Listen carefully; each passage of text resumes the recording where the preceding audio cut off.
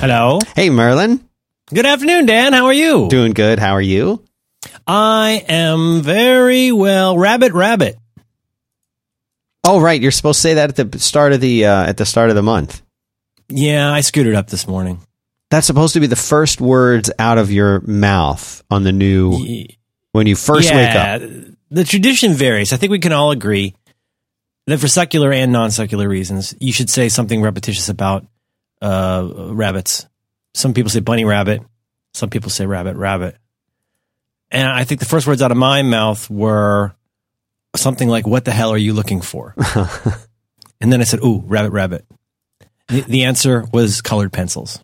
What? Where do you think the origin of that is? Not the colored pencils. Oh, that's a very good question. We should have the hidden brain guy go and do some research on this. Yeah. Turns out, let's find out about rabbit. Are you excited? It's the holiday season, Dan. You hear those sleigh bells jingling, ringling? Uh-huh. Yep. Rabbit. One variant of a superstition found in Britain and North America that states that a person should say or repeat the word rabbit or rabbits or white rabbits or some combination of these elements out loud upon waking on the first day of the month, because doing so will ensure good luck for the duration. Origins. The exact origin is unknown. Recorded as early as 1909. Have you ever remembered to do it and done it? Oh, yeah. Does it work? Yeah. Oh, yeah. I mean, look at me.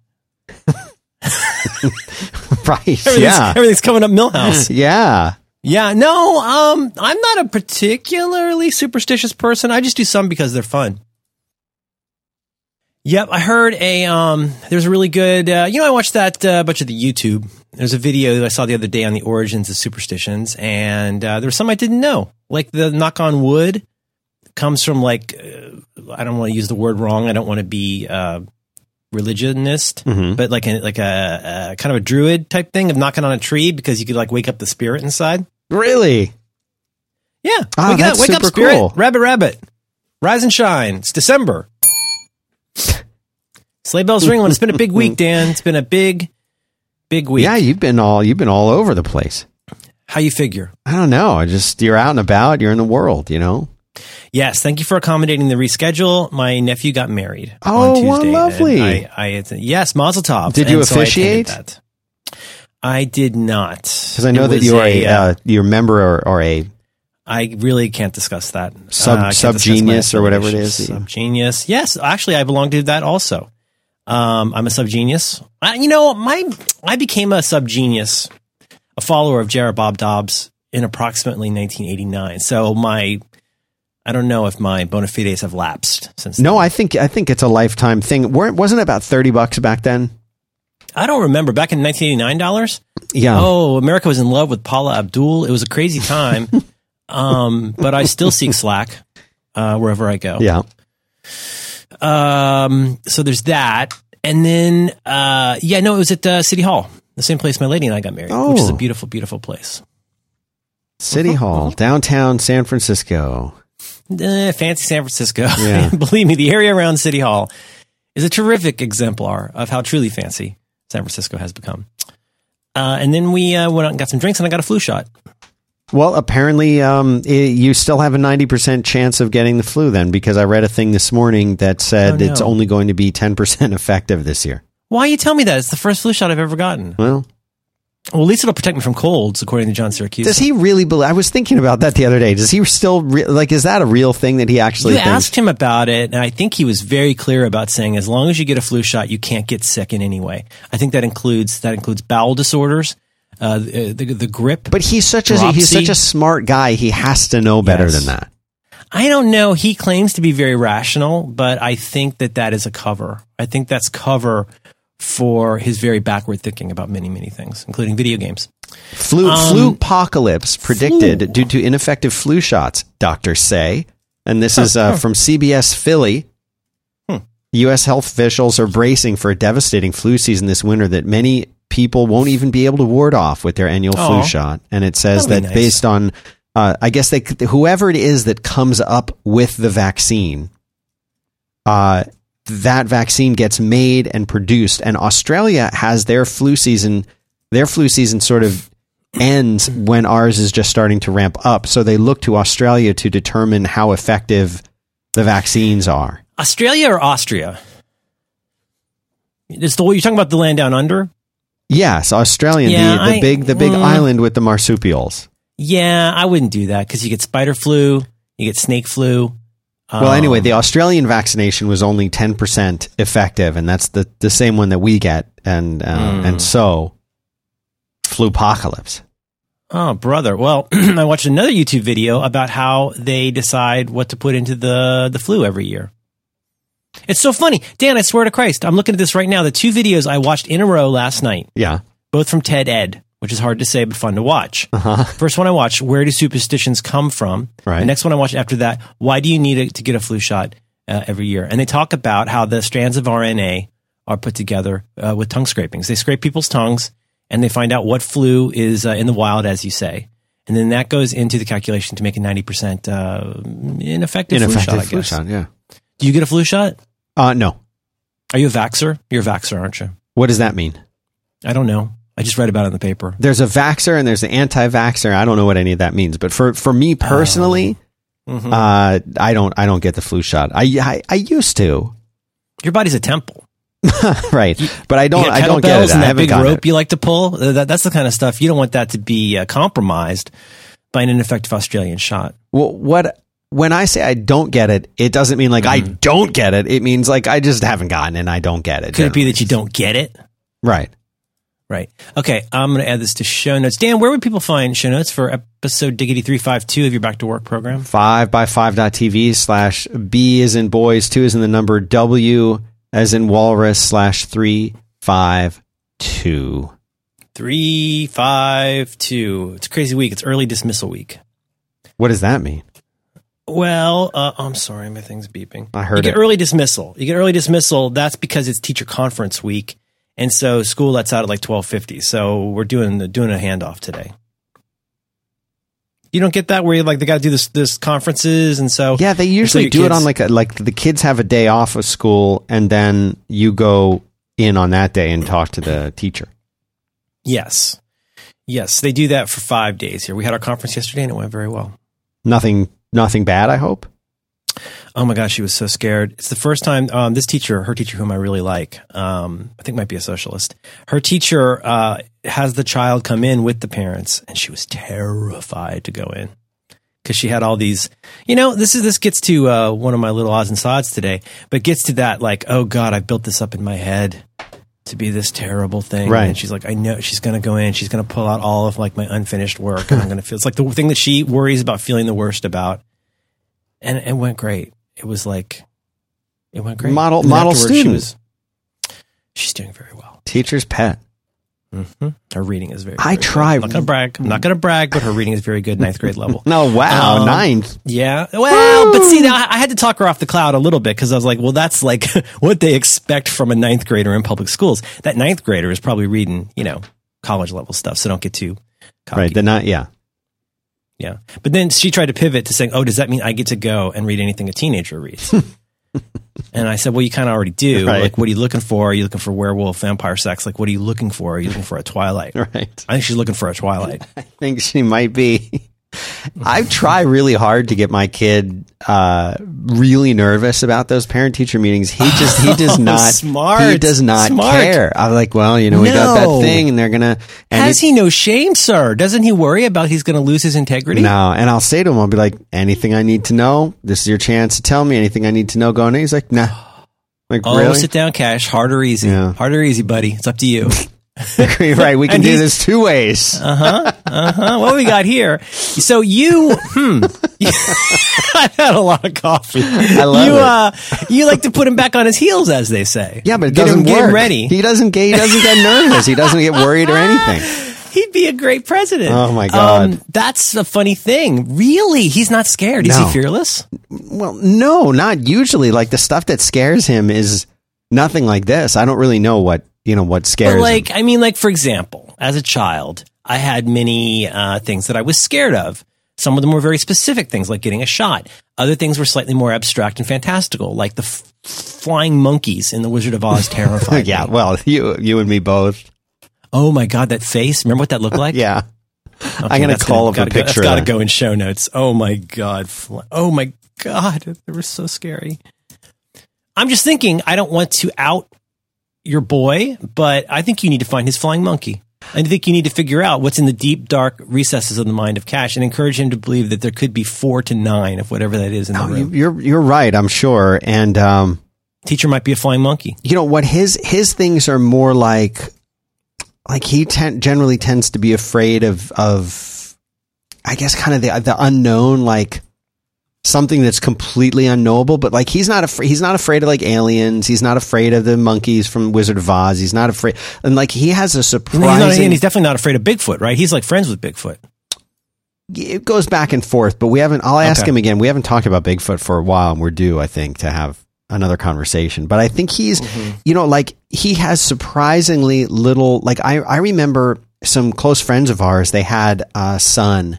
And they were one of these families that, like they were very, very opposed to any kind of brands at all. Like if they bought anything but like the straight up Publix milk or whatever, they would peel the label off of it. They were very opposed to any kind of brands at all on anything. Adbusters.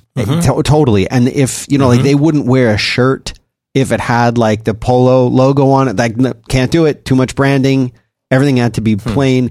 And they also didn't let their kids watch any TV. I don't know how their household functioned, but I think they had very quiet, kids are like, just, okay, go rest now. And they would just go and read or something. I don't know. I always thought it was beautiful, but I could never reproduce it. But they didn't watch TV very much. And so the story goes that they were watching the Miami game at their friend's house, and there was a commercial that came up during it that had like a wolf's face moving toward the screen or something, like zooming in on a wolf or something like that. And this poor kid got nightmares from this. He was probably 5 or 6 at the time. Oh no! Got nightmares from the wolf for like months after that. Like it just terrified this poor kid. From seeing just zooming in on I don't know, maybe the wolf was growling. I don't know what it was, but it just traumatized him. And see, this is why we don't watch TV. Now we can't, and they had to leave in a big, I wasn't there for this, but confirmation bias. Nothing my son can't, nothing seems to register with him as far as seeing something and being afraid of it or it haunting him or anything. Now my daughter is the opposite. She's much more along the lines of something she found a butterfly that had passed away, and she had to make a grave site for it and have little stones, and she drew pictures of the butterfly on a little popsicle stick with a thing and marking the grave in our backyard now for the butter, and she was almost crying about it.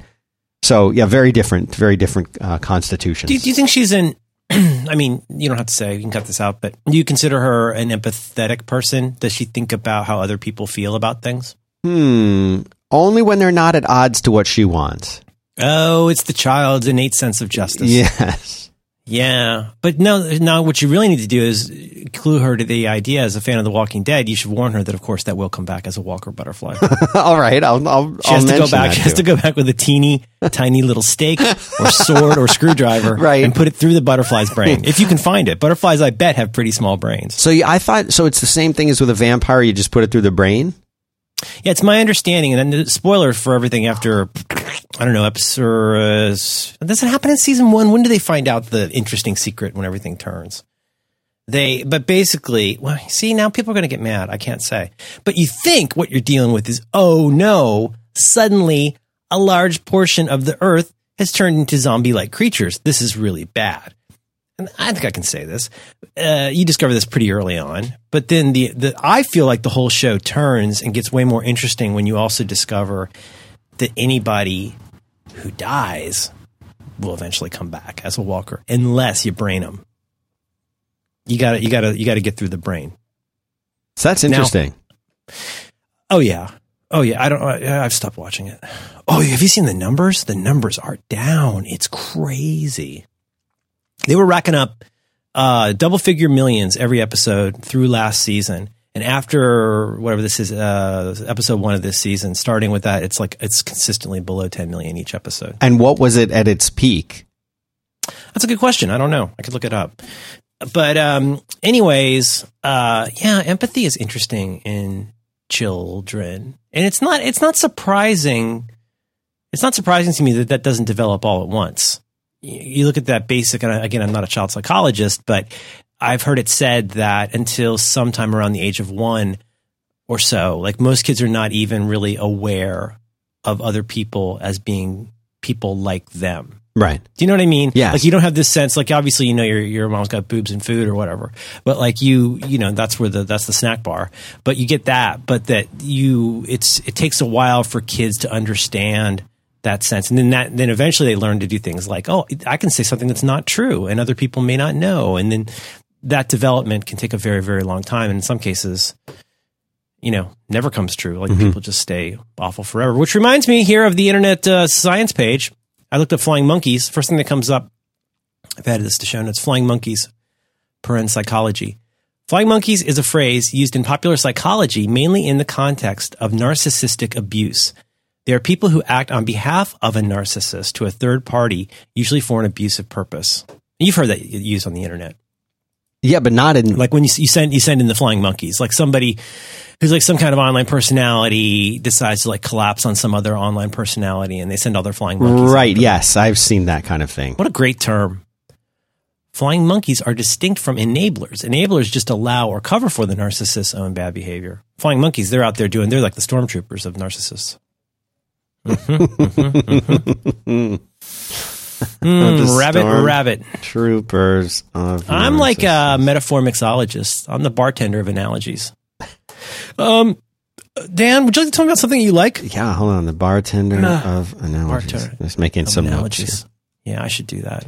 Yeah, I'd love to. I would love to tell you about LinkedIn Learning. LinkedIn Learning. Everybody should remember Linda. Is this a new sponsor? Is this a Linda? Que Linda. It is a new sponsor that's an old sponsor, because what happened was LinkedIn Learning is essentially I think they acquired Linda, and they acquired all of their amazing content that was there. And Linda used to sponsor us for many years, and they kind of went away, and now they're back and in this new form. And if you don't know what Linda is, they're the leader in online learning for the past 20 years. They are the place to go if you want to learn something. And I really mean that in as open-ended of a way as you might want to interpret it. This is for people who want to learn new skills, to solve problems, for people who want to create things. And it could be anything from learning how to record and edit a podcast, to writing Ruby code, to mastering Excel. And they also things that aren't exactly skills in that same sense. They have courses that help you overcome procrastination or design a website. You name it, they've got a really excellent course or multiple courses on it. And these things are designed in such a way that you don't necessarily have to watch it from start to finish. For example, if you're already proficient in, say, you're editing something in Logic Pro, but you want to learn how to do one specific thing, you might find that there's an hour-long course on Logic Pro, but the thing that you want, you can jump in and learn and just figure it all out in just that 5 minutes. So it's designed both for the long view as well as jumping in and getting a specific answer to your question.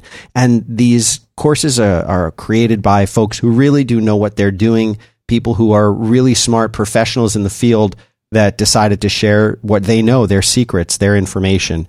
They've got project files you can download. They've got quizzes that help you validate what you've learned. And from start to finish, this is the place to go to learn stuff. It's visual. You get to see what's going on, and then you learn something from it. And this is what's really cool about it is you get access to everything, every single course. Watch them as many times as you want, as often as you want, at your own pace. And you can even get transcripts for the videos if you want. So you can watch, you can listen, you can read along. And you can watch these on your computer, your tablet, your mobile device. And we've got a special deal, free for 30 days. You can get a trial to LinkedIn Learning by going to linkedin.com/back-to-work. Again, linkedin.com/back-to-work. And that'll get you your 30-day free trial. You have access to everything. Imagine what you could learn in 30 days. Go check them out. We appreciate the support of LinkedIn Learning. LinkedIn.com/back-to-work. Bok, bok. Downloaded my Flickr photos. Are you moving off the platform? It's something where I stopped mostly. I don't know why I'm mentioning this, except I was just looking at photos, trying to find a photo, and I got distracted. I still pay for it, because if you don't pay for it, you lose access to like the high quality versions. And so for something like, I want to say 5 years, right around this time every year, I get recharged for a year of Flickr that I'm not using. And nothing to slam the current state of Flickr, although it's eminently slammable in some ways. I should find this. Glenn Fleischman had a really good tutorial on how to get all your photos out of Flickr, because they don't make it so you can't just click a button and say download everything. And he had this really good tutorial for, like, depending on how many photos you have, you can go and create new albums. You know about the tool that I wrote that lets you download your whole library, right? I do not. I got a really kind of janky app for doing that, and it went okay, but it downloaded it as a .jpeg plus a .json, and I preferred, so I did all of that and uploaded that to Google Photos and didn't get all of them. So I went back and used Glenn's method, because it does not preserve a lot of the tags and stuff, but it does all the EXIF data and puts the correct date as the created date. Very nice. Mostly. I mean, like, for example, like a photo of my mother-in-law from 1952, it shows up as 1/1/1952, but I can live with that. But if it was like a specific date, it honors that. I didn't know you did that. I don't remember hearing about that. Yeah, I put that in the show notes. Apparently, Good. I did this. The last commit was August of 2014, but it still works fine. It was based on a little script that somebody wrote, and then I made a bunch of tweaks to it, and then a whole bunch of people helped me by making their own, pull requests, and made it even better. Good. It's if you like running things on the command line, this will download all the full size original images right off of your Flickr, and it's I wanted to learn Python. And so this was a nice way for me to learn Python, and keeping tabs on it, and then never use Python again, which is the correct thing to do. That's the correct thing to do. You go back to Perl. Mm-hmm. I put this in the show notes. This is from 2017, January 5th of this year. This is a little more hacky, but with services like the Apple Photos thing has gotten way better about like putting all your stuff in the cloud. I've got lots of capacity there. I do really, really like Google Photos. I've dipped my toe into Amazon Photos a little bit. And like a lot of people, I guess, I just feel like that stuff's valuable enough that on the one hand, I don't want it locked up in one place. And on the other hand, I do want it to be sort of redundantly, backed up and available. Mm-hmm. So anyway, so how to download your Flickr photo library and transfer it to Google Photos or iCloud library. I like that. I like that one takes it right into iCloud. That's pretty cool. Yeah, what I did for this was on one of my giant ass, that's a technical term, on one of my giant ass external drives, I just basically, I just created a new folder at the top level. And this is super boring, but I used Glenn's trick, and I don't have that many. I had 3,500 photos, something like that. And like a lot of people have 20,000 photos on Flickr, and just downloaded it. The tricky part is that on the one hand, it does get, I imagine this is happening at the middle to top layer of the stack. It will sometimes kind of like crash or seem to hang. But like once so what you could do is say like, okay, find everything, and he shows you how to go in, and using the Explore, the Organize tab, you can go in and basically say, select all this stuff from 2004 and create a new album called 2004, et cetera, et cetera, et cetera. And then when you go to download it, what you do is you just hover over. When you go to the albums page, this is all in the tutorial, you hover over and you'll see the little down pointing arrow. And then what it will do is say, okay, well, here's 1, 2, 3 zip files to download, and it doesn't always get them, so you kind of got to like watch it to make sure you got them all. And then my only addition would be, on the one hand, do it at a top layer that's currently not being gobbled up actively by something like Google Photos. And what I did was I had Command C in my downloads folder, and then Option Command V of the zip file, Option Command V that into your new folder on your external drive. So it's a lot faster, obviously, to just on the one hand, copy and paste a zip file, but also, if you don't know it, this is a good trick in modern Mac world. Command and then Option Command V. What would you call that? It's like you've done a cut and paste. It doesn't keep it in the old place. Am I putting that correctly? I think you are. Yeah. Yeah. Well, that way you don't have 5 gigabytes of stuff sitting in your folder you don't need in 2 places, and then unzip it all from there. Check the names. Look for if you see a 2 at the end of the folder and not a 1, you need to go back and make sure you get part 1 of that archive. And then, if you're satisfied with the results, I would go through and look at it all.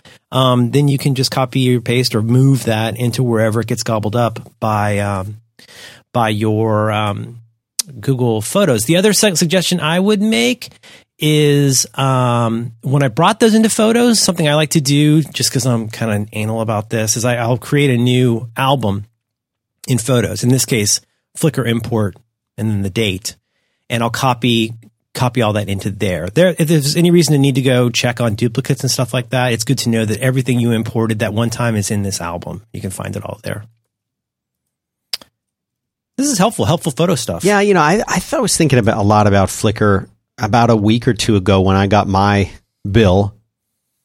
And it's one of those things where it's so sad. Yeah, I mean, Flickr used to be like the best, the community. I mean, before there was a Twitter and everything else, like this Instagram. was before Instagram, it was a really nice community of people. It really was, and Instagram just came in and completely changed the way we think about photos and sharing. And Instagram remains the one social network that I enjoy using and I look forward to using. That's what people say. It's like it hasn't gotten ugly and dumb yet. It's mostly positive. Yeah, and obviously if you paste a photo and people don't like it or something, there'll be jerks in the comments, but there's always jerks in the comments, and overall that it doesn't seem to be polluted in quite the same way. And maybe it's because it's phone only. I don't know what the mentality is that's different, but there's something different about sitting in front of your computer with the keyboard and the screen and the angry look on your face and the typing the mean things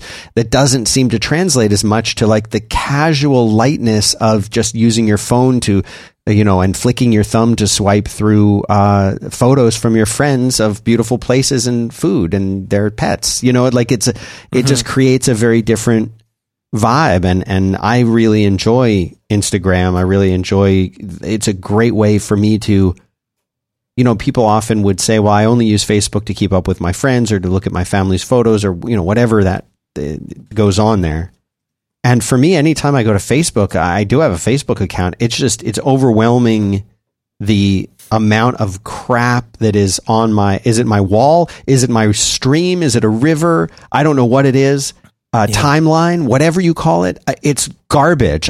There's too much there. There's too many ads. And yeah, there's an ad here and there on Instagram, but I find a lot of the ads are actually okay. They're okay. I don't think I know anybody, or I feel like this is probably just my own bias, but I feel like it's been at least a couple years since I've met anybody who looks forward to using Facebook. Yeah. It feels like something a lot of people do out of obligation, sometimes to their family. My family thinks I'm nuts. Where's the pictures of the kid? And I'm like, well, we can give you pictures, but I'm not going to go be in this horrible place to do that. Right. But the other thing, there's so many things that have changed. This is an incredibly obvious thing to say, but it's worth pausing sometimes to notice how much things have changed.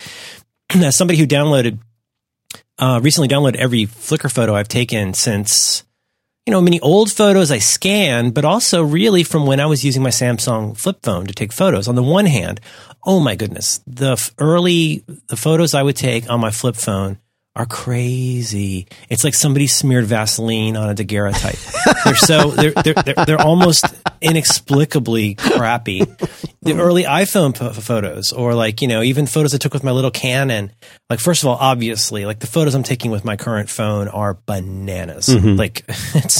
And you're on the 7 Plus? Yeah, I got a new one. Okay. But the point is that any phone you've gotten in the last 3 years from Apple has an amazing camera on it. That's one that's so obvious that it just sits in plain sight. Another one is that really, I think one of the great things Apple's done on iOS is extensions. Now it is so easy. If you have this app installed, or if you want to send this thing to that place, next to what?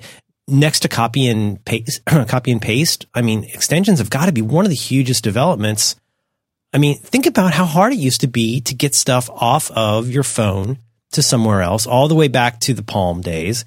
But now it really is as simple as just a click, and you put this someplace where you want it to be, and you've still got the high quality version. The quality of the apps themselves have come so far. The speed of what we get the speed I get over LTE, I think I mentioned this to you, but we stayed in a hotel a couple of weeks ago, and I paid for the premium, really nice Wi-Fi service. I was like, oh, ugh, I got to use this. I'm going to use a VPN. I did a quick speed test.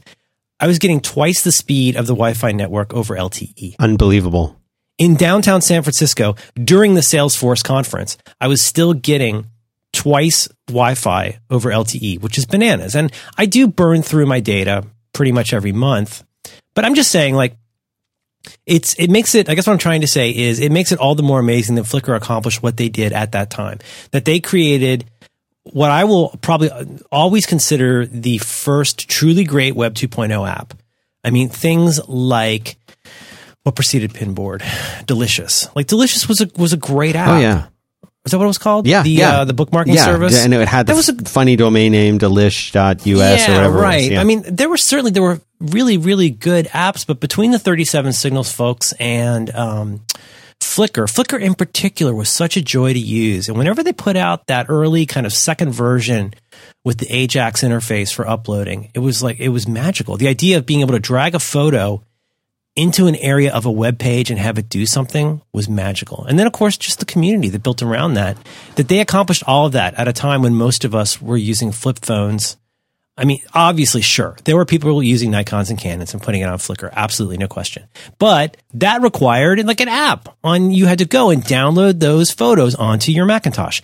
Then you had to go and get an app. Like Fraser Spears had an app for doing this, like for doing like big uploads to Flickr. And I don't know. I just think it makes it all the more amazing that they accomplished what they did at that time. It really does. It really does. And I miss it too. In as much as Instagram changed everything about it today, Flickr, I think, did even more back in the day for photos, because until that time, like you say, like photos were things you printed out. And I think Flickr really changed the perspective on, you know what? No, maybe we're not going to print these things out, because instead we're going to just put them up here and then you can see them. And weren't there services that plugged into Flickr that let you like print from Flickr? I know Instagram had some of those too. I remember first time I did that was they had you could basically select an album or whatever, any ad hoc collection of photos and have them printed out. I know at one time definitely you could do it at Target. And then I feel like eventually that became Walgreens. I would be surprised if that weren't true today. You could do that. Yeah. Here's another thing, and this is, you got to remember the days before YouTube, the days before. I mean, it was a big deal that you could upload that many photos. On the one hand, that you could upload that many photos to one place. You could pick who got to see them. This almost live journal level of like privacy settings of like who was allowed to see stuff. Was it friends? Was it family? Is it public? Is it private? All of those things. That was all terrific. But then setting aside like how amazing it was that they would foot the bill for something that was very costly at the time, unless you had a Libsyn account or even if you had a hosted account, you couldn't afford to put that much stuff online and serve it. That was crazy.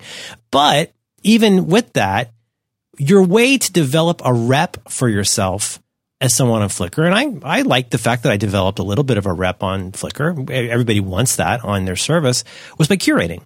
Where, you could upload 100 photos from Thanksgiving, but then you could choose the 2 or 3 best that you would make public, which was a very, I feel like a paradigmatically different approach than going in with your 110, 20 exposure film to Eckert's and walking away with, doubles of all these photos that were just garbage. In this case, you were curating maybe in a way that is now a little excessive, let's say, on Instagram, Kardashians. But now that's where that started, was that you could have the best of both worlds. You could have all of your stuff in what would become the cloud fairly securely, but at the same time, you could also have a timeline that was not going to overwhelm people with 60 photos of the slides you saw at a conference. Right. And I think that's something that showed, like you were saying, like that's the expert user who understands that I'm using Flickr as like, this is where I put all my photos now. They go here onto Flickr. But the ones that are interesting, those are the ones that I'll let anybody go and see, and I'll make these albums. And the whole concept of making the albums was pretty cool. Yes. And it didn't exist. I mean, the fact that and all this sounds so crazy to talk about, over 10 years on, but the idea that these were all non-destructive things, that just because people couldn't see it, didn't mean it wasn't there. That was cool. So again, I've for years now, for 15 years, coming up on 20 years, I would laud LiveJournal as being way ahead of the curve on this. You could have extremely specific groups of 2 people that could see this post. I always thought that was way ahead of its time. You still don't see that level of granularity like you'd like to. But then also that you could... I've got some photos that exist in probably 5 different albums. It wasn't, when I say non-destructive, it wasn't you were moving it to this. It was just choose the albums where this will appear. So that takes a little bit of thinking from a developer standpoint to say that, like, this is, I don't know what kind of crazy left joins you got to do to come up with something like that, but say that this photo of Merlin from when he was 13 appears in the Military School album. It also appears in the Crazy Hair Journey one, and the, like, whatever, the Merlin Kissing Statues album. These are all like in different places. So nothing to slag on Flickr. I guess I don't mean, it sounds like we're doing a eulogy or something here, but it's photos in particular are something that, it's so easy for them to just go away. And I think it's good to be kind of careful about where you keep them backed up. Yeah. And that's the thing. You can't, especially when it comes to photos, like, you can't have too many backups of the photos. You can have them on Flickr, you can have them on your computer, you back up your computer, have them on another thing. I mean, get them everywhere. My only cautionary tale on that, from my own point of view, is at a certain point in the last 10 years, storage space became a lot less costly. Right. We've talked about this before, but there was a time when I knew exactly what was on every single piece of media. There was actually a paid market for apps that would catalog the contents of each zip and jazz drive before it was ejected. So you could do searches across removable media. I knew I had apps that would catalog what was on backup disks that were offsite in a safe. And now today, I have collections of 4 500 meg disks with a rubber band around them that I know go in one of the Drobos from some time. Like, I'm not even sure what's even on those. I don't know if any of them are corrupted. I don't know if I could get in. And I just have this niggling feeling that somewhere on many of these drives, there's stuff that I don't have anywhere else. And I'm intimidated to even go and look. So, that's bad hygiene on my part by not being more careful about what gets backed up where. But, belt and suspenders. It doesn't hurt to have things like Time Machine, like Backblaze, like rotating offsite backups. At this point, it's just a question of, like, kind of how you want to roll in terms of, do you want a NAS or do you want a big drive? I'm kind of in the market for making my own new big external drive right now. I got to get my head around the NAS. I find it very intimidating. You have one, though, don't you? You've got a beautiful Synology. I have a beautiful Synology that I find very intimidating to use.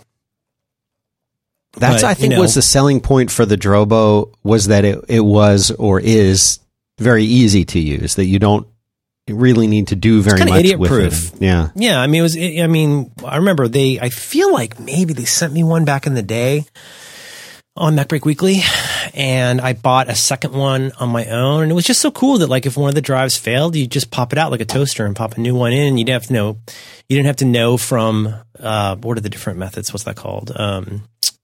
The different types of RAID 0, RAID 1, yeah, RAID 5. You didn't have to be an expert on what kind of RAID configuration you were using. Well, and it's Drobo's own kind of RAID behind the scenes anyway. And the only thing that you could really change or can really change about it is how much redundancy it has. And so you can... How much disk space you kind of give away for redundancy. That's right. And you can essentially cut in half the amount of storage space you have by doubling the redundancy, and if you have the drives for it, and that just gives you, like, the ability to remove half the drives and you still don't lose anything.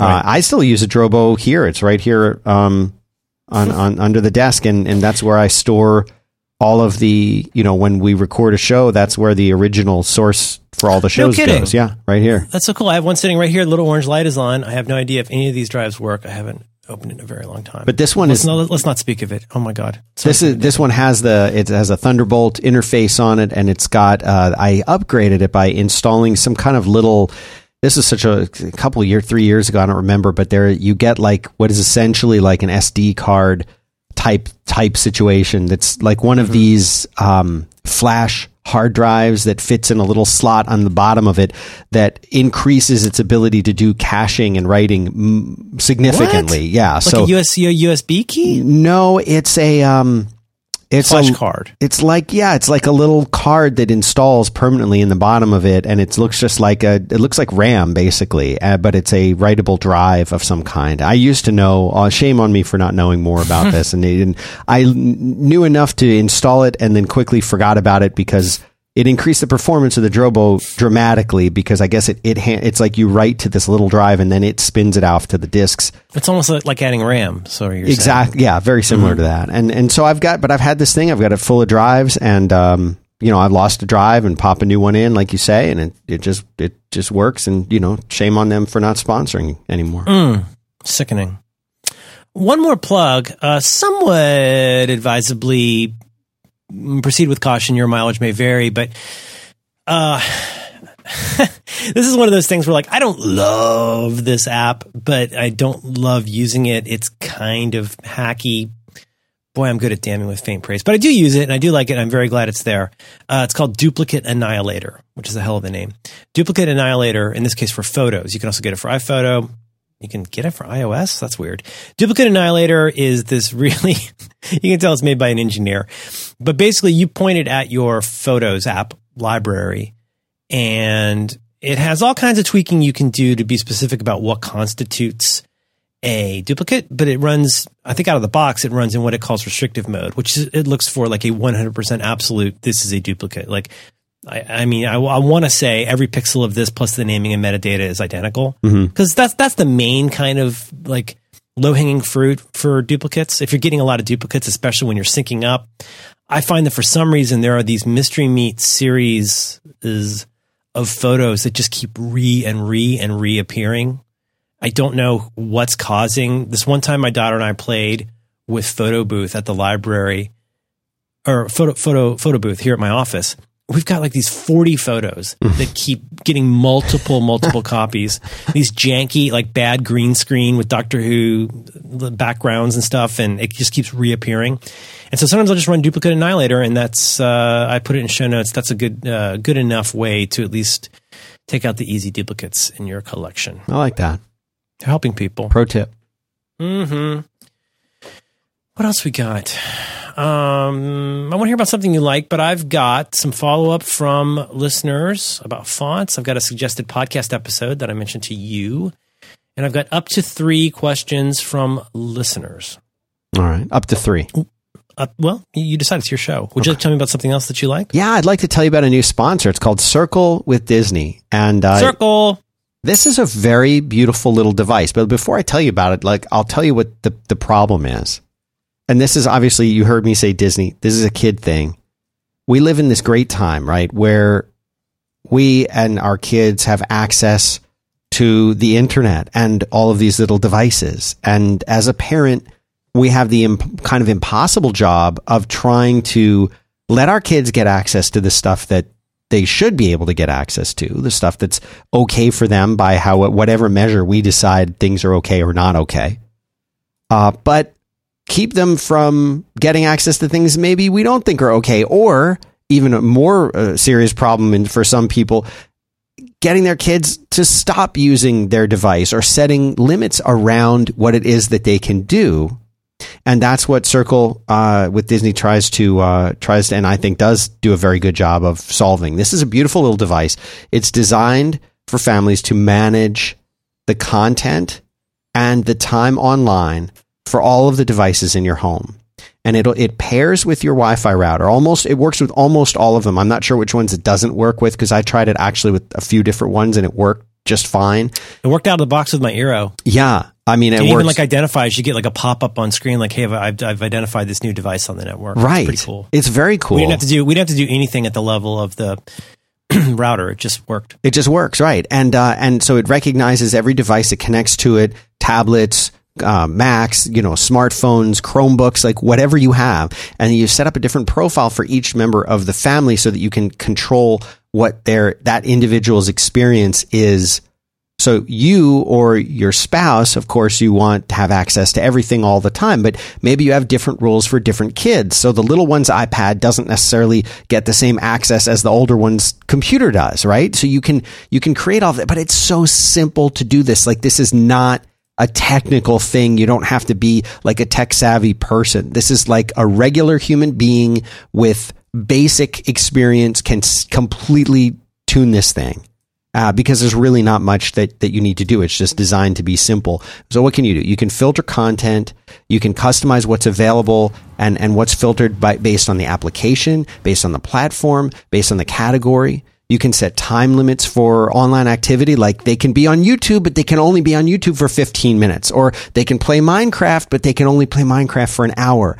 All of it, even Netflix, Snapchat, I mean, you name it. And also, like, if you find that your kid's like staying up too late, like sneaking onto their tablet, you can set a bedtime for the device so that, I mean, like, they've thought of everything. And they even have this one, I love this feature. It's a pause button that pauses the internet completely. So like your kid won't come down to eat dinner, you can just pause the internet right then. Like, it's amazing. And they even have, they wanted people to be able to do this because, like, as they get into their teen years, they've probably got a smartphone. There's something called Circle Go that lets you take all of these settings on your kid's device when they're out of the house, when they connect to 4G, LTE, Wi-Fi, some other Wi-Fi network. It preserves those settings. Anyway, this is great. You can get this pretty much anywhere. You can get it on Amazon, you get it on Best Buy, you get it on Target, you get it on Walmart. Use the code BACKTOWORK at Meet Circle, MEET Circle, to get free shipping and $10 off your Circle with Disney device. And you got to use that code BACKTOWORK, all one word. And you'll get your first month free. Go check this thing out. This is really nice. Disney, meet them. Go meet them. Meet the Circle. MeetCircle.com. Back to Work gets you $10 off and free shipping. Thanks very much to Circle with Disney for supporting the show. Bok, bok. Sent you a link in the... Oh. All right, let me go look at that. I'm clicking. Mm-hmm. Command. Shift. Delete. Click over here. Oh. Yeah, no. So it's been a big week. No, don't. Huge week. Thanks to several. The three ring meat circus. Wow. Yes. Yes. Oh, this show will never air. No. Yes. Hello. Contemporaneously. That's right. Hakuna Matata, the circle of life.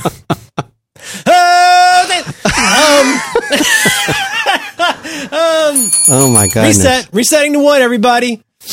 Let's take 5. Oh my God. Hello. I would just like to say thank you to everybody for following up on my font challenge, which was that I had this very strange request where I'd seen videos by featuring Brian Cox, no relation, and it was by this Arzamas. It was some Russian YouTube channel, and I had said, "Hey, go look at these ancient Greek and ancient Rome videos and tell me what typeface is being used in these because I love it." And I would like to thank, and so I'm going to say thank you like a gentleman, and then I'm going to sound a little defensive. So, thank you to everyone who did this for telling me that the fonts that are used in those videos are Lava and Formular. And I think it's Brown Bear, Brown Hole, Brown Fox. Brown Fox, maybe? Makes formula, the secret formula. Get away from my secret formula! I told you! Stay out of Daddy's attic! That's where Daddy's attic has the formula! And also Lava. So thank you to the many people. I think the first one was listener, I want to say Jen, like live during the show, came up with this. So I want to say, first of all, with total grace and dignity and gratitude, I want to say thank you very much to everybody for doing that. Now, with that said, I would like to say 2 things about myself that will hopefully show you I am not a complete dumbass. I will never prove to you that I am not a complete dumbass because I am at least partly a dumbass. But here's 2 things to know. First of all, I did have the presence of mind to go and do a Google search on the name of the channel and font because I thought I would try just for fun. And turns out, while I was looking at the screen of my Apple TV, this becomes important, I was able to go in and see that, yes, these did look like the typefaces, because I found a site that said, hey, this is what these people use. And it said Lava and Formula, but I couldn't know for sure because I was watching this on my TV. If I had been looking at it on anything else at the time at like 8:30 on a Monday night, I would have known to do a screen grab and upload it to one of the very many. What's that font.net or whatever? Yeah, what the font is one. There's a whole bunch. These have been around for a long time, and I just wanted to say in my own, I did have a reckon that it was Lava and Formula. What I will tell you also, listener Lisa, thank you, listener Craig. I don't have the eye for typefaces that a lot of my friends have. Like John Gruber can see an Arial across the room, even with his bad eye. Like I cannot identify fonts well. I used to be okay good at it. I have neither the memory nor the eye for catching that. And so those are great sites. I remember, now talk about the Web 2.0. Gather round, children. I'm going to tell you the secret formula. It was miraculous when these sites first appeared because you could do a screen grab of something and upload it. And it would say, in the early days, it was like, okay, I've seen the font you uploaded. Is it more like this or more like that? And you do like a little eye test with it. And eventually it would arrive at it's one of these 5. But they got so good that if you could upload like a paragraph of text or like a headline, like way over 90% of the time, it would just nail it on the first try. And it's, frequently one of the popularly sold or pirated, typefaces that everybody uses. Anyway, I just wanted to say to everybody involved, thank you for participating. And hopefully you won't think I'm too much of a dumbass. I was aware of that. I did not have a way to screen grab my OLED TV and then make that go to the font site. So that's why I wasn't able to do that. Formula, Lava, and Formula. Now, see, now I sound ungracious. I sound ungrateful. No, you don't. Like you don't at all. I'm shaming people. I just, just saying. Circle of life. No, I don't know. I don't want to interrupt your... Please interrupt. Where you're going, but I have a bit of a problem, a technical problem that I was thinking only our listeners could help me with. Dan's concerns. It's Dan's concerns. Dan's got a concern about something he's concerned with. Dan. All right. I have an Apple TV. It is not the brand new 4K version, but it's the one that came right before that with the horrible remote. The 3K version. Yes, the 3K version. Mm-hmm. And I have never had any problems with it so far. It's always behaved pretty well, except for the things that we talked about that were niggles that we had, little issues and things like that here and there, but no true problems, especially with this one, compared to the older ones that used to get spinning and things like that. Well, I've got a spinning problem again. So I buy content on iTunes for shows that I enjoy watching. One of them is Mr. Robot. And I hadn't started watching Mr. Robot at all yet this season. I wanted to let some of the episodes kind of build up before I jumped in. But we do have other shows. American Horror Story is one. And of course, my guilty pleasure, The Real Housewives of Orange County. There's a number of shows that we watch on iTunes that I buy, and then we watch them in our family room on the Apple TV. And so I got Mr. Robot. And it was time to watch the first episode of Mr. Robot. And the first episode went fine. I enjoyed the episode. The content was good. Good start to the new season. A few days went by, and now it was time to watch episode 2. So I went to go into Mr. Robot. I had not yet even picked an episode to watch, just going to iTunes TV shows, going into that and selecting the Mr. Robot cover art that will then take you in and show you the episodes. Not picking even an episode yet. At this point, at the season level, picking season 3, and the spinner just spins. And I actually tried it out. What if I just go away from it and let it do its thing? How long will it spin? It spun. I came back half an hour later, still spinning. So there are a number of things. Yeah, a number of things that I tried. Needless to say, that is not how we were able to watch Mr. Robot. I had to, so let me walk you through some of the things that I've tried. Obviously, I've tried rebooting the Apple TV multiple times and in different ways, both by unplugging it and also just by doing the restart option. I'm able to play all other iTunes content, both TVs and movies, from any other season of any TV show that I've ever bought on iTunes They're all there. They all play fine. It's only Mr. Robot that doesn't play, perhaps ironically. All the other movies and things like that play. Mr. Robot, any episode of any season, they all play just fine on every other iOS device that I have, my phone, the iPad that we have, etc. So the way that I've been watching it is by streaming it from my iPad to the Apple TV. That'll play fine. We have an Apple TV on another TV in another room. It plays Mr. Robot just fine. I even logged into it with my friend's Apple TV and it into my account and was able to play Mr. Robot just fine on that one. So I asked on Twitter, and I got a lot of people were suggesting that I should play it on another device, and that would free it up. But obviously, I've done that. Unstick it, and that hasn't worked. The only thing I have not tried, and I'm not going to try, logging out I did try logging out. Thank you for reminding me. No, I did. I logged out. I rebooted it while I was logged out. I logged back in. I rebooted it again. That didn't do anything at all. The only thing I haven't done is like a complete reset and erase and wipe of the system, and I'm not going to do that because I have too many damn apps on there that have been logged in, and the idea of setting that thing back up, I would rather just throw it out and get Roku. Get a Roku or something. But so I don't expect you to have the answer, but I would love to hear from people who have run into something like this. Again, I can play the content and have played the content. Let's be very specific, because I can tell you all the things I would have done, what you have done.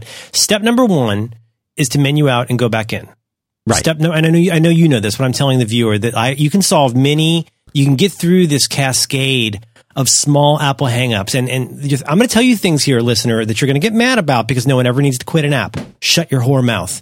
Number 1, you menu out, you go back in. Right. Number 2, quit the app. Trust me, quit the app. And you do that by hitting TV icon twice and then swiping up. Yes, it does make a difference. A lot of times things will not load on YouTube until you do that, and then it works fine. That is true. The other one then is to do a restart of the Apple TV. I know you all know this. Shut up. Remember? Shutting your whore mouth. You do that, you restart it, and then what I would say is double check for a system update. Sometimes, this is going to sound crazy, this could be just a coincidence, but sometimes I'll notice a couple things seeming weird about the TV. And I'm on the beta channel, I should mention, but I'll notice a couple things seeming weird, and then I'll think to go and look for a system update, and there is a system update, and I run it, and guess what? I don't have that problem after the restart. Mm-hmm. And I'll tell you why. My gander on this is that I'll bet it does some what I'm just going to call flushing of a cache when you do a system update. Sure. I bet it does something. When you imagine it does something deeper than a simple just turn the power on and off, that it's probably doing some flushing. I think it has to be. Yeah, there's something that's getting purged, and I wish there was some kind of software update that I could use. And that was what I was going to ask you is, do you think if I went to the beta, if there is a current beta, do you think that would? I bet it would. I bet there's a gremlin in there somewhere. Yeah. It's, like one of those dumb things. Again, it's like the classic, the corrupted font on a Mac. Right. Like this really, really dumb thing that you're not even using that's causing a problem and you don't know why. So first of all, just to stipulate, first of all, I know you know all these things. B, I know you've done all these things. C, I know our listener. My God, of course you know all of these things. You're so smart. Those are all the things that I would try.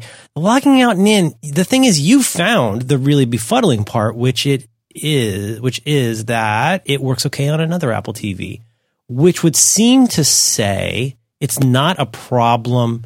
It's right. It's not a problem. It's not a problem with my account. It is not a problem. It's not a problem with that show, season, or episode per se. It's not a problem with my upstream provider. It's not a problem with Apple. To me, it knocks out a lot TV. It's just something with that specific Apple TV and that show. That episode on that TV. Well, I can't get it to play any episodes anymore. I'm just going into Mr. Robot at the season level, and nothing happens. I can't rewatch episode number 1. I can't play episode number 2. I can't see any episodes at all. Oh, and there was something else someone said is, right, you just need to go in using the TV app. Don't go in with iTunes TV shows. App. Go in with the TV app. Oh, I did that. You're so stupid, Dan. Why don't you use the TV app, dummy? Didn't work. Yeah, I mean, all I've got is short of throwing it out the window, is totally unplug it, like when you're not using it for most of the day, and plug it back in. Because it's, like I say, I think it's a gremlin. I think there's something in there that's just weird. And I wonder if letting it power all the way down unplugged. I know that is the But you're the guy that told me that, when you call the cable company and say, hey, my internet router is not working right. And they say, okay, unplug it and then touch you gotta blow the dust out. Yeah, touch the connection or something and then plug it back in. The reason that they do that is just because they want to make sure that you've actually unplugged it and you're not just like, I unplugged it. Right. Are you saying that the old customer? No, I'm not doing that because I love you and I trust you. The old conventional wisdom in customer service was, if it's a hardware thing and you say to the person, could you try turning it off and turning it back on, to a person, especially if it's a man, the person will always say, well, of course I did that. And you say, well, okay, listen, I just need to tick this box before I escalate you to my boss, the manager. And I just need to ask you, could you shut the item all the way down? And we have to try something really crazy. I need you to go over and physically unplug it from the wall. Hold it for a second, inspect it, look for any dust or other specks, and just blow out the prongs. Just make sure there's no dust in the prongs of the electric. You plug it back in and power it back up. And the story goes that the reason you do that is, A, you make sure the person has actually powered it off and on and left it off for a minute, for a second at least, right? There's that. Did they actually try powering it down and back up? B, so this ensures that they literally unplugged it from the wall. But C, importantly, it gives them the chance to salvage their dignity by then getting to say, oh yeah, that fixed it. Right. That's the brilliant part. It isn't just that you get them to do the thing they swore they've already done. It's that now they can salvage their dignity and go, oh, perfect, that fixed it. It must have been dust in the prongs. But, like I say, I've got that dingus here at the office that turns off the power strip to my router and my modem for 5 minutes every night. Now, this is, Syracuse's classic, why do we cut the ends off the roast kind of thing, where, I haven't had problems since then. It's, doing a full power cycle really seems to be a nice nap for a lot of electronic devices. I'm keen to find out what this is, though, because I'm not the smartest bear, but, this does sound like an interesting problem. Just this one first episode, but now that particular show. That's a very interesting problem. The other thing that somebody had suggested is that I should completely as kind of maybe you sort of just suggested, is that I should reset my entire internet. That is, reboot the cable modem, reset the router, and things like that. Yeah, and the other Apple TV's on that one, right? But that's the thing, is that lots of other devices are on it, and they all play it just fine. But the person said, no, maybe something with this one. It went to a thing, but I would think a reboot and a hard reboot should have fixed that. But I'm gonna try. I'm gonna unplug it. Let it. I got a crazy idea that is based on nothing at all, which is that I wonder if there. Have you ever? Of course, you've experienced that thing where something doesn't work because the interface is not operating correctly. Everything is fine except there's something wrong with this button. Mm-hmm. You ever had a web page that comes up and it doesn't work, but then you reload it and it works? Definitely. And who knows? Maybe that ping didn't get fully loaded, so technically it wasn't clickable or something. I wonder if there's something in the interface of this. This is so dumb. But I wonder if you could even do something like go in and change the frame rate, or go in and change something really dumb. Oh, right. Get it to force I know this is impossible. Yeah, I don't know. This is totally impossible, but if it is something vaguely interface cache related, if you were to go in, with mine, I've got a million options because of the 4K-ness of it. There's a million options for frame rate. Do you want Dolby this? Do you want that? Etc. I wonder if something as dumb as go in and tell it you want it to be 720 and see if it works. And if that changes it, go and change it back to 1080 and see if that makes any difference. That might tease out your gremlin. That's worth a shot too. I hadn't thought of that. I piss on a spark plug if I thought it'd do any good. And then other people are well, you're just going to have to call Apple. Yeah, take it in. Yeah, I'm going to have to run some diagnostics. Oh man, my recent Apple experience was crazy. What happened? Tell me about it. Tell me all about it. I had the world's... No, I would so get this woman in trouble if I talked to you about it. I had the most interesting and colorful Apple person I've ever dealt with in my life. I want to hear it. You can't say that and then not tell us about it. I would get her in so much trouble. No one's going to know who it even is. No one even knows where you live. You're in there at 10:01. Like what people are like, there's a line of 60 people waiting for phones. And she talked to me about home canning for half an hour. Really? How she does her canning. But that's right up your alley. That's the thing you like. She talked to me about what kind of pectin she uses and how she uses honey instead of sugar. Half an hour. The phone was sitting on the white table. I was salivating. I could have broken my record. I could have been in and out of the store in 6 minutes. I had an appointment. I was there early. I could have been out in 6 minutes. She talked about canning for 20 minutes. Are you serious? My hand to God. So it's been a big week. We've got, Dan, I want to mention this in passing. There's nothing really here to talk about. Something I suggested, something I referred to you that I want to refer our audience to. Ezra Klein, the guy over at Vox, has a podcast that I enjoy.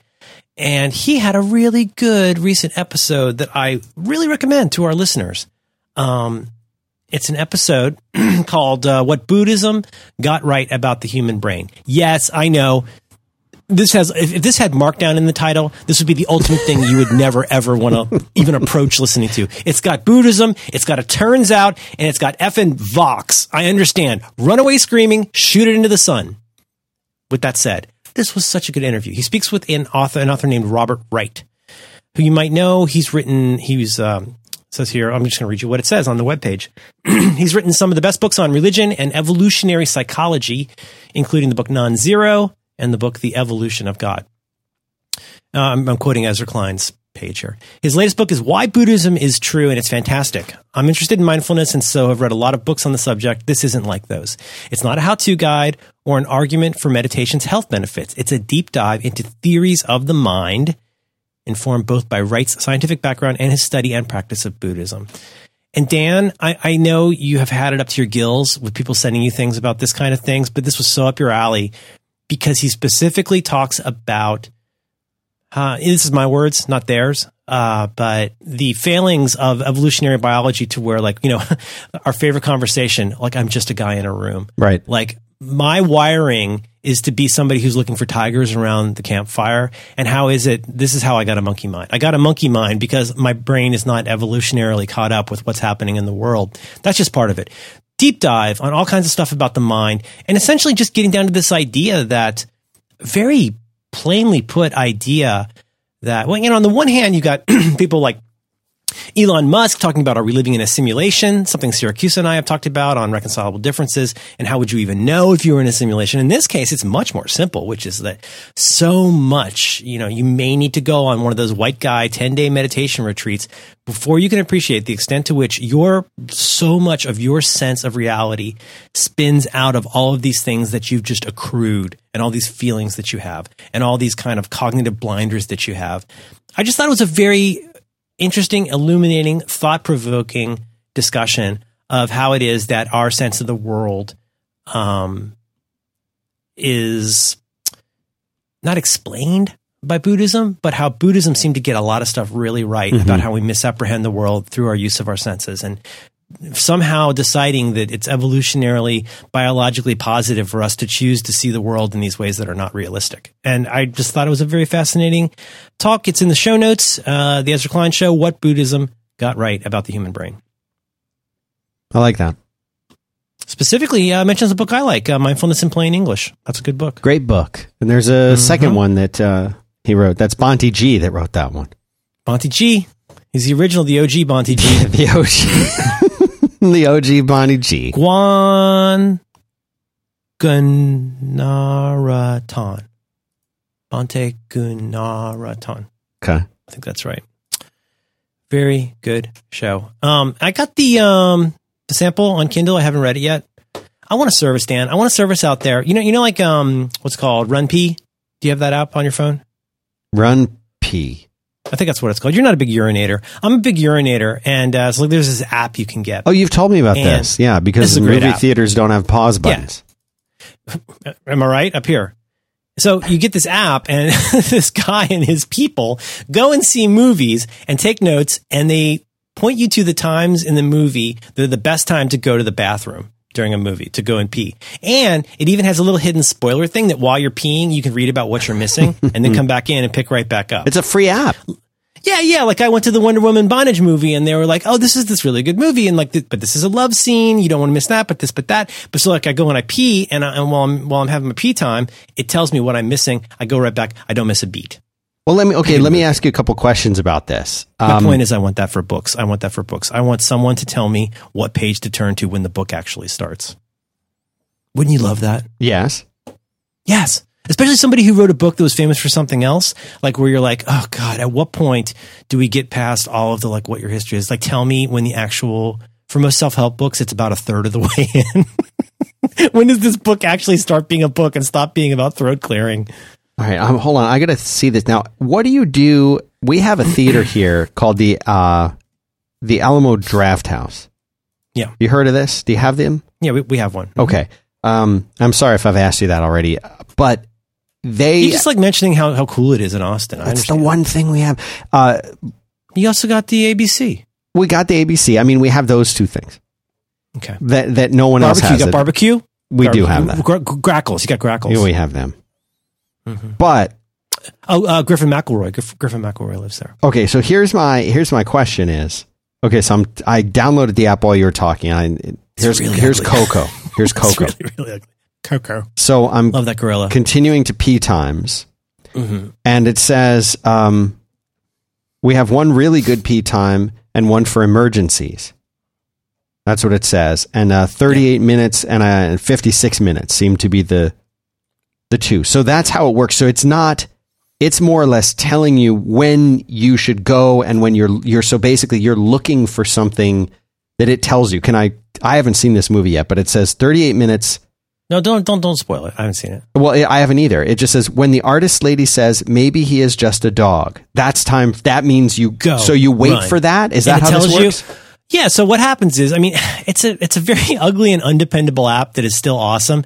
So basically, you go pull up your movie. You're sitting in your seat. You're watching Maria Bartiromo or whatever her name is with her behind the scenes of what's happening with Microsoft and USA shows this week. Right.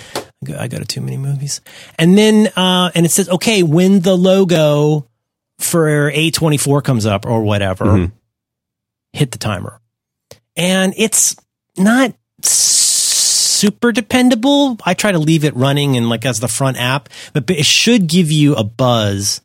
Like it should give you like a notification when it's time to go. Oh, it will. I get it. So you're not having to necessarily wait. I find it a little undependable, but it does theoretically vibrate. I'm also kind of watching it just to be sure. Well, that answers the question. That's what I was going to say at the Alamo, because they don't want you to like pull your phone out. Like you can get kicked out of the theater if you do that. Cool. In the Draft House. I'm glad to hear it. Yeah. So but this answers the thing is that if this is going to vibrate, then that's how you know. Oh, sweet Jesus. The last movie I went to. Oh my God. There was this guy. I swear to God, I thought this guy could have been like a Charlie Todd, like Improv Everywhere character. He came in during the credits with about $1,400 worth of snacks. He sat down. He ate and groaned. No. Really? And then he'd literally crumple up like a jujubes or like a crackly pack and like literally throw it on the ground.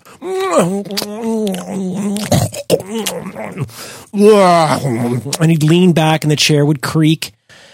And then when he was done with his snacks, some point halfway through, also he was talking on his phone. At first, I thought he was talking to himself. He was also talking on his phone throughout the thing to somebody a lot of the time. Partway into Act 1, he fell asleep and started snoring. You got to be kidding me. I guess he was a little winded from all of his snacks. And me, you know me, I'm a Buddhist. Right, sure. But at one point, a guy, and there was a total of like 7 people in the whole theater. Finally, this guy partway toward the end of Act 1, a guy comes up and like shakes him and goes, "Sir, you're snoring really loud." And he's like, "Wow!" And then he reaches into his blouse and pulls out yet another box of snacks and tucks into that. Oh my God! And like you know me, you know how I am. But I was kind of a little bit tempted. What was this during? Oh, it was during something really good. It was during wasn't Thor. But it was during something really good that I've been looking forward to. And, it was super, super frustrating. So anyway, that app's pretty good. I don't feel like it's crazy dependable, but like it's good enough. Good to know, though. I'm a big peer. I drink a lot, and I get the large, so I get the free refill. It's the only time I drink Coke, really. It's not a movie. See, I don't think that this is a widely known app, and I don't think it has much competition. I think you're probably right. Yeah. Did you have something else to tell me about that you like? RX bars, man. Oh, come on! Look at this right here. You got one? Which one are you eating in the movie theater? Was that what he was? I hope that wasn't what the guy was. You know which one I've got?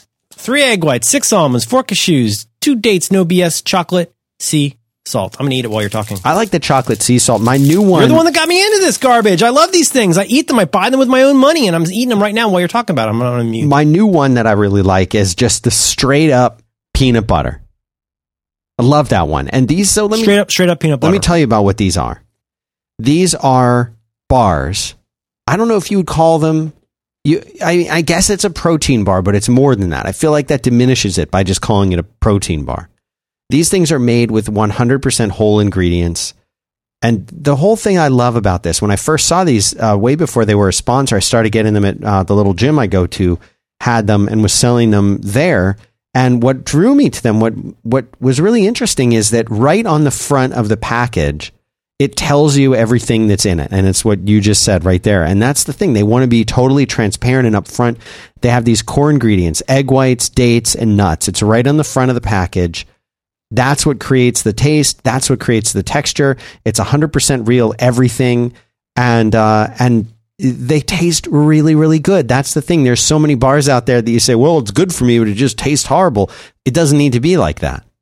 And that's the thing. If you use these whole ingredients, it tastes better than anything else out there. They don't have any fillers. They don't have any additives. There's no chemicals, and they don't add any sugar.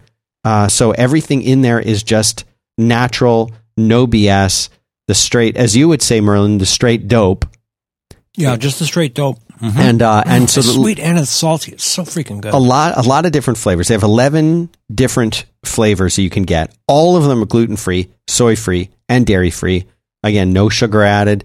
And I love to have these things. My favorite time to have them, I have 2 times I have them. After I work out, after I'm at the gym, I'll get one of these things. I'll eat that. Even if I know I might have lunch in a few hours, it's very important after you work out hard to have something like this. It gives you the energy that you need. The other time I find I really enjoy them is like if, in that afternoon time when you've had lunch and it's still a number of hours away from dinner and you're starting to feel a little bit low, they're perfect for that. But I know people who will have them for... That's what I use them for. It's one I don't eat these every single day. But if I've spaced on breakfast and lunch and I'm like, oh God, right. Like I don't want to eat dinner before dinner. You have one of these, it is so filling. It's like having a little mini meal and you're totally fine till the next meal. That's right. I mean, that's selling them short. They're more delicious than just that purpose. But like if you need a functional piece of food to have around that will make you happy, that will not be an awful thing to eat and will make you happy and full, these are so good. They're really good. And my son will sometimes ask for this instead of like a dessert, instead of ice cream or something after dinner. Not because they're like super sweet like a treat, but just because he likes the flavor of it so much. And that says a lot to it. So here's the deal. You can go and get these like locally, I'm sure, but we have a special discount for you. 25% off your first order at rxbar.com/back-to-work. And that's just the letter R, the letter X, bar, rxbar.com/back-to-work. And you'll use the code back-to-work at checkout. Just visiting the site supports the show, but get yourself 25% off your first order. And it's just a lovely snack. And I'm a big fan of several of the flavors. The peanut butter, anything with sea salt in it is really, really good. Go check these out. You can get a box, a variety of flavors, and find out which one that you like. That's what I recommend you do over at rxbar.com. rxbar.com/back-to-work. Save 25% with the code back-to-work. Thanks very much, RxBar. Puck, puck. You hear that? I heard it. But you don't hear this because the bar is gone. It's in my tummy now. In there. It's in my tum-tum. Okay. I got it. Ivan. Oh, no. Not a seltzer. I'm going to get a seltzer, and you can choose. Can we answer one listener question? Yes. Okay, I'm going to redact the names. I'm just going to tell you. So here's what I do. I go in, I quote what the person said. I wrote down what their name is. So you can choose from these 3 topics. on quitting a job with class, on accidentally succeeding at a career path you didn't expect, or on shaving prep? You pick. Well, I know you want me to pick the shaving prep one because that's your jam. I like the accidentally succeeding one. But I don't put me in this position to pick. Why? You're in a position. You're already there. How about on quitting with class? This one's hard. Yeah, let's do the quitting with quitting. This is the guy who quit and then the boss freaked out. Yeah, this is one where Hayden opened a seltzer. Had a lot of coffee. Listener Chris writes in with some kind words and to say, I recently resigned my position at a very small business, less than 10 employees. My boss's reaction was far from ideal, caked with disappointment and anger. We've had a decent professional relationship over the years, and I gave over 5 weeks' notice. So needless to say, I'm shocked and starting to wonder what, if anything, I could have done differently. Do you have any advice about how to navigate this exit gracefully? Yikes. Thank you for listener Chris. Listener Chris wants to know, what could he have done better or differently, Dan? Well, I first of all, I think he should have been a real jerk about it. He should have gone in and said, I'm not giving you any notice. I'm out of here right now. I'm packing up my office. And the boss would have been like, well, you can't do that. You get and fine. I'll give you some notice. How much do you need? And then he would have looked like a hero. He was too nice. I see what you're saying. Too nice. Well, now, listener Chris, I'm going to take your word on all of this. Listener Chris has definitely cast himself as doing all of this well, and I have no reason to think otherwise. What we don't know is why listener Chris left, by which I mean the two usual paths for leaving that are often very related. Did listener Chris leave this position as a primarily, forgive me for putting this so simply, was he mainly quitting this job because he didn't like this job, or was he mainly accepting a position someplace else that was different and better?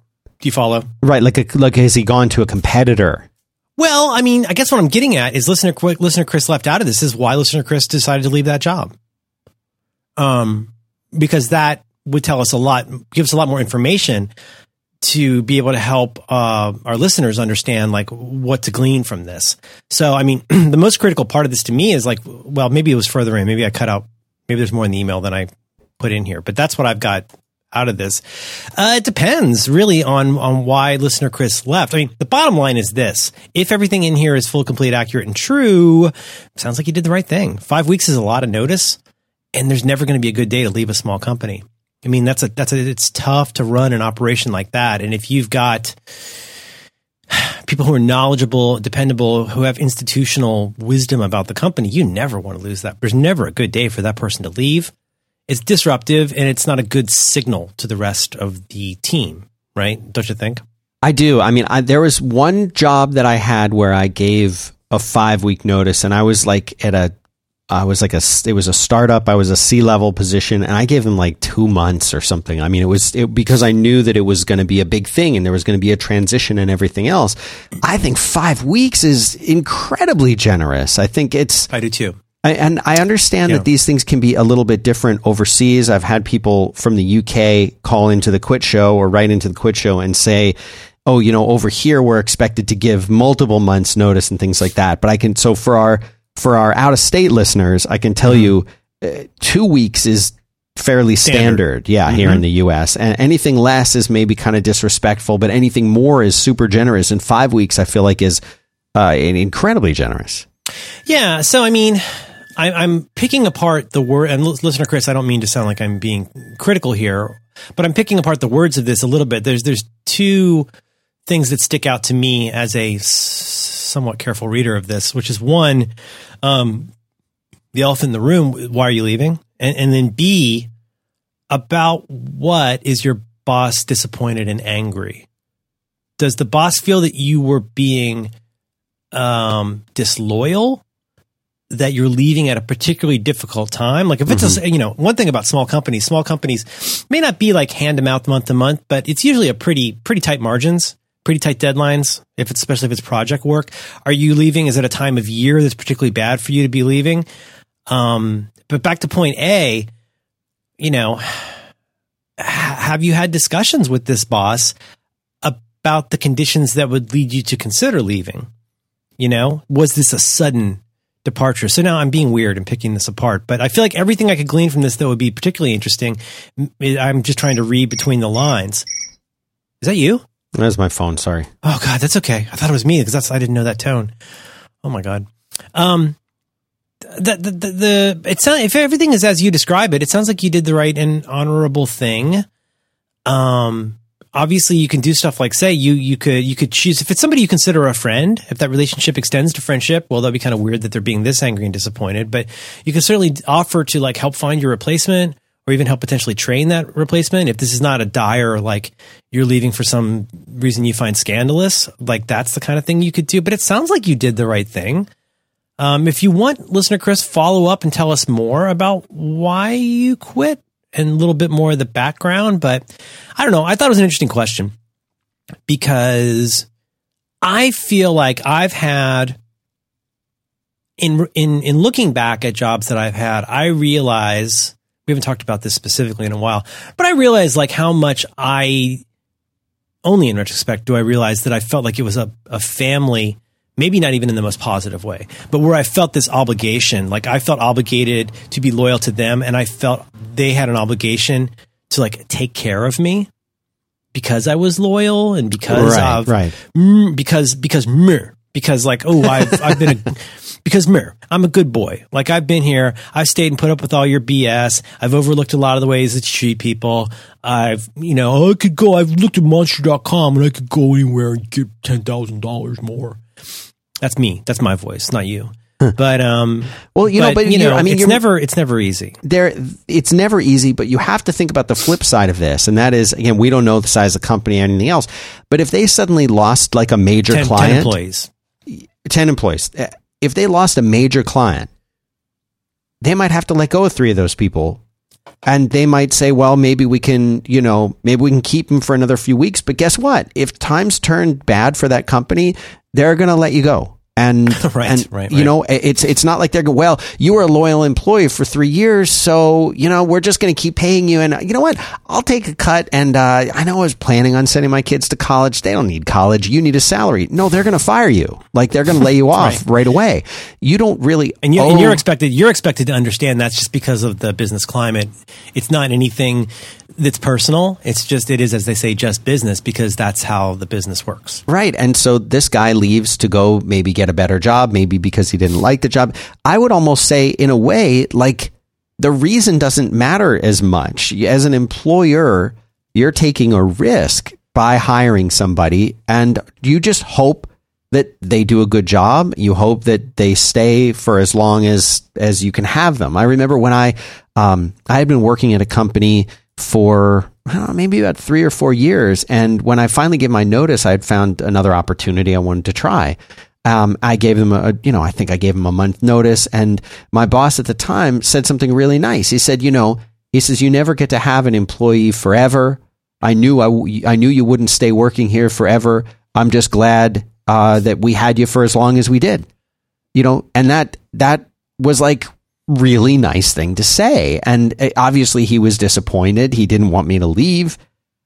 He wanted me to stick around. He wanted me to stay, but he understood I was leaving. And I would think if it's the boss's responsibility when somebody leaves to accept that and to not, it almost sounds like this person took it really personally and got really huffy about it. Whereas what they should have done was say, is there anything, I really value you. I'm really disappointed that you're leaving and I'd love for you to stay. Is there anything we can do to keep you? Or what was it that made you want to leave? What can I do better for the other people that are here, for the person I hired to replace you? Like that's how they should be focusing on it. And I think it's super unprofessional too, that he did that. Or she. I don't know if it's a man or he or she. There's another part of this though, as I try to cast back to my working in an office days. I mean, I feel like there's still this vestigial feeling. The jobs of our parents and grandparents and people who came before us, this has become a cliche at this point, but the stark difference between well, what am I? Am I Generation X? I think I'm Generation X. But the stark difference between even baby boomers and Generation X, let alone generations before that, my parents who preceded the baby boom, my grandfather, who had the same job, as I've often said, for over 30 years, he had exactly the same job. He had a union job. My dad was an exception to the rule because he had a hard time finding a place where he fit in. But even then, when my dad did get a job that he liked, he had an extremely close relationship with his boss. I mean, if memory serves, his boss was one of the pallbearers at my dad's funeral. They had a very, very close relationship. They were dear, dear friends of our family. So I think people my age really came up at a time where, let's state the obvious. What you did for a living, where you did it, that had so much to do with your station in life and your status. And to be able to have a job where you could say to somebody, even something as you can still do today, like say, I'm a lawyer, or you could say I'm a government lawyer, or I'm a defense lawyer, or I'm an oncologist, or like you have this, it means a lot to be able to say you have this certain kind of job, and I've had it for all of this time, and I'm really important to the team. They'd never let me go. And, there was a certain sense, even for a non-union job. I mean, my uncle was at Procter & Gamble for his entire career. Wow. His entire career after college, after business school, entirely in Procter & Gamble until he retired. So, I mean, I feel like there's still, for reasons of tradition, sentimentality, and probably just lizard brain, like we still have this feeling, both as employers and employees, for people of my age, there still is that vestigial sense of like, oh gosh, this is a tough relationship to break off. Like, how could you do that to me? How could I do that to you? When to state the somewhat obvious at this point, well, I wonder if that's such a realistic idea to have anymore. Any more than I can say that this seat on the train is my train. Well, my seat on the train. Well, it is my seat on the train as long as I have obtained it and am on it for this trip. But I cannot arbitrarily look forward to always having exactly the same seat on the train, because that's not how trains work, and that's not how people work. Right. And certainly it feels like that's the environment. That environment has changed very much, starting with stuff like what they call it hoteling back in the day to nowadays, like, well, here's your standing desk for today, but you could get moved to this other place, or you could just be let go, or increasingly so many people just on contract. Those relationships have changed so much that, the other way to look at this is like, it's good to re-examine how healthily you regard your relationship with the people that you work with. Like, have you become, to some extent, maybe codependent? I'm not saying that so much to listener Chris, but maybe to listener Chris's absent boss. What is it that has caused this to be something that you would take so personally? Because those relationships have changed so much. It really feels like it's just such a different paradigm than even when I was a young adult. Very different today. That was a long ramble, but you get the gist of what I'm saying, I right? do, yeah, absolutely. It's hard not to take it personally, especially if you're losing a job. There's never a good time to just suddenly not have income anymore. And, and if we extend that family model as the person who employs people, I'm guessing in this case, I'm surmising that this boss is probably kind of the owner of the company. Yeah, I think that's my impression as well from listening to it, for sure. And that's a big loss. So you got somebody who's been there a long time and they go away. Like, you could end up taking that personally. I guess part of my counsel is, listener Chris, write and tell us more, because this is an interesting question, but also try not to take things too personally. Because even if it is something that's personal, it doesn't really benefit you. You don't get extra credit for being right about the world being out to get you. And you know what? I mean, there's another way to look at this, which is maybe it's a good thing you got out of there. If this is the way this boss is going to be, who knows? Maybe it's better. You're better off. Put it behind you. Yeah, no, I think you're probably right. But listener Chris, write and tell us more. Good question. Good episode, Dan. Yeah. Helped a lot of people. Oh, yeah. Secret formula. You got all your holiday shopping done? Oh, that's the other thing. First of all, never ask me that question. What a horrible question. I walk into the Apple store last Friday or Saturday. Uh-huh. I walk in. The canning lady, you know what she says? What? She says, how you doing? I said, good. She says, you got all your holiday shopping done? That just makes you feel horrible. What kind of question is that? Yeah. Well, first of all, why are we talking about holiday shopping? Is that really a thing we need to talk about? And no, of course I don't have all. I've never had all. My holiday shopping for 1987 is not done. Right. Why are you asking me this question? Why are you telling me about Pectin? She's telling me about pectin. She's a canner. She's a canner, Jerry, a canner. You don't just, you're telling me you don't meet someone and then just, you're not enchanted by just hearing about their life and what they do, and you don't want to spend all day. She gets up at 5, goes over to this woman's house, and they can for hours. She puts them in 3-gallon quart jars that she gets from Target. Well, hey, I can tell you the whole thing if you want. I do want to hear it. Before we go, we got one more person to thank, one more company, one more place, one more special thing. I didn't see that. It's Texas. 4? Yeah. Oh, Jiminy Christmas, I'm sorry. I didn't know. Dan, tell me about something you like. Well, you tell me about it. It's Text Expander. This is your jam. I got to tell you about Text Expander. It's your jam. I have Text Expander on all of my devices, and I rely on it very heavily. You know, this is not to slag on Cupertino. The iOS text completion stuff is fine if it works. It often doesn't work. What you get with Text Expander, in my case, I've got the ability to not have to make errors, to not have to retype things. I type a little shortcut, and it fills it in for me. And you know what this means? I'll tell you what this means. I never have to type my phone number again. I never have to type my email address again. And I never have to refer to myself as Melrin again. Because every time I type Melrin, I hear bloop, and it corrects it to Merlin, which is the more canonical spelling of my name. Right. Even though I type Melrin, it knows I mean Merlin, because I said from now on, whenever Dingling Boy types Melrin, change that to Merlin. Whenever I type EMG and hit space, I want you to put in my email address.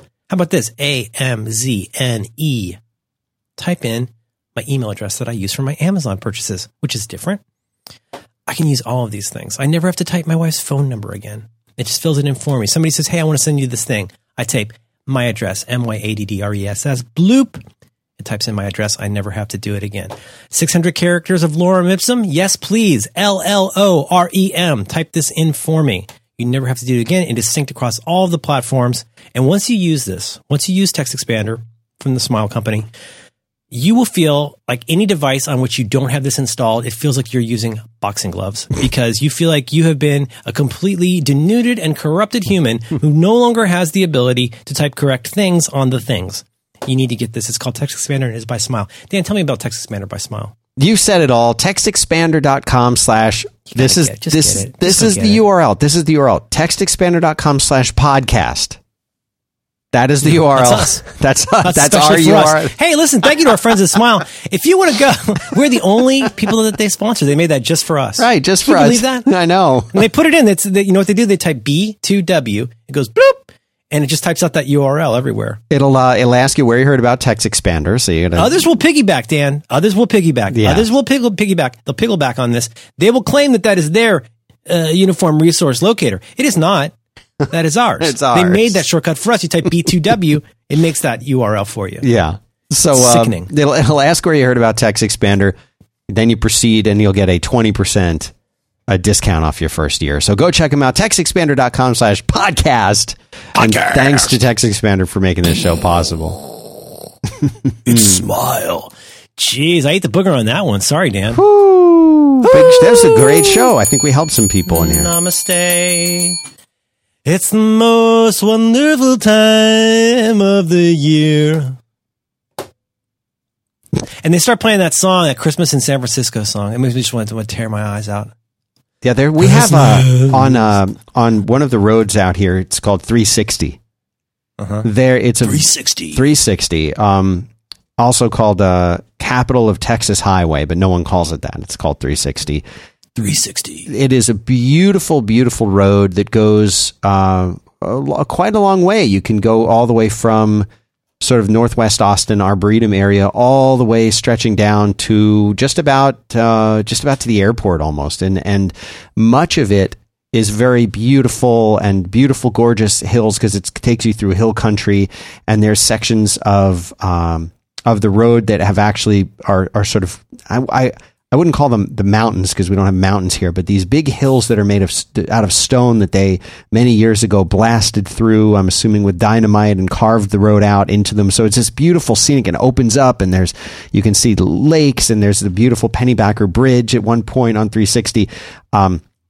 So anyway, along one stretch of 360, they have trees that are, I guess, resemble Christmas trees enough that people every year, and this is, I don't know how long this has been going on, but longer, I'm sure, than I lived here, people will go and they will take Christmas decorations and ornaments and things like that, and they will decorate the trees that line the road in this one. I think that's nice. Yes, it's beautiful. And so at this time of year, starting usually right around the Thanksgiving time, you will see people and families all picking a tree and going and decorating the tree, and then they come back later after Christmas and they clean it up too, and it's pretty amazing. So that made me think of that, and that's how you know that it's getting to be Christmas time here in Texas, because there's no other indication that it's Christmas time except that you see these trees being decorated. I love stuff like that. My brother-in-law, who lives in Massachusetts, is, I think I've told you about him. He I don't know what you call his title, but he has a company that installs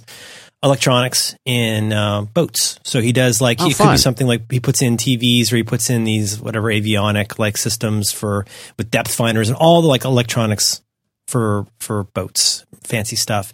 And where he lives, he's on this little very small body of water. It's like, I think it's a river, but there's this little tiny island about halfway across the river between, these two bits of land.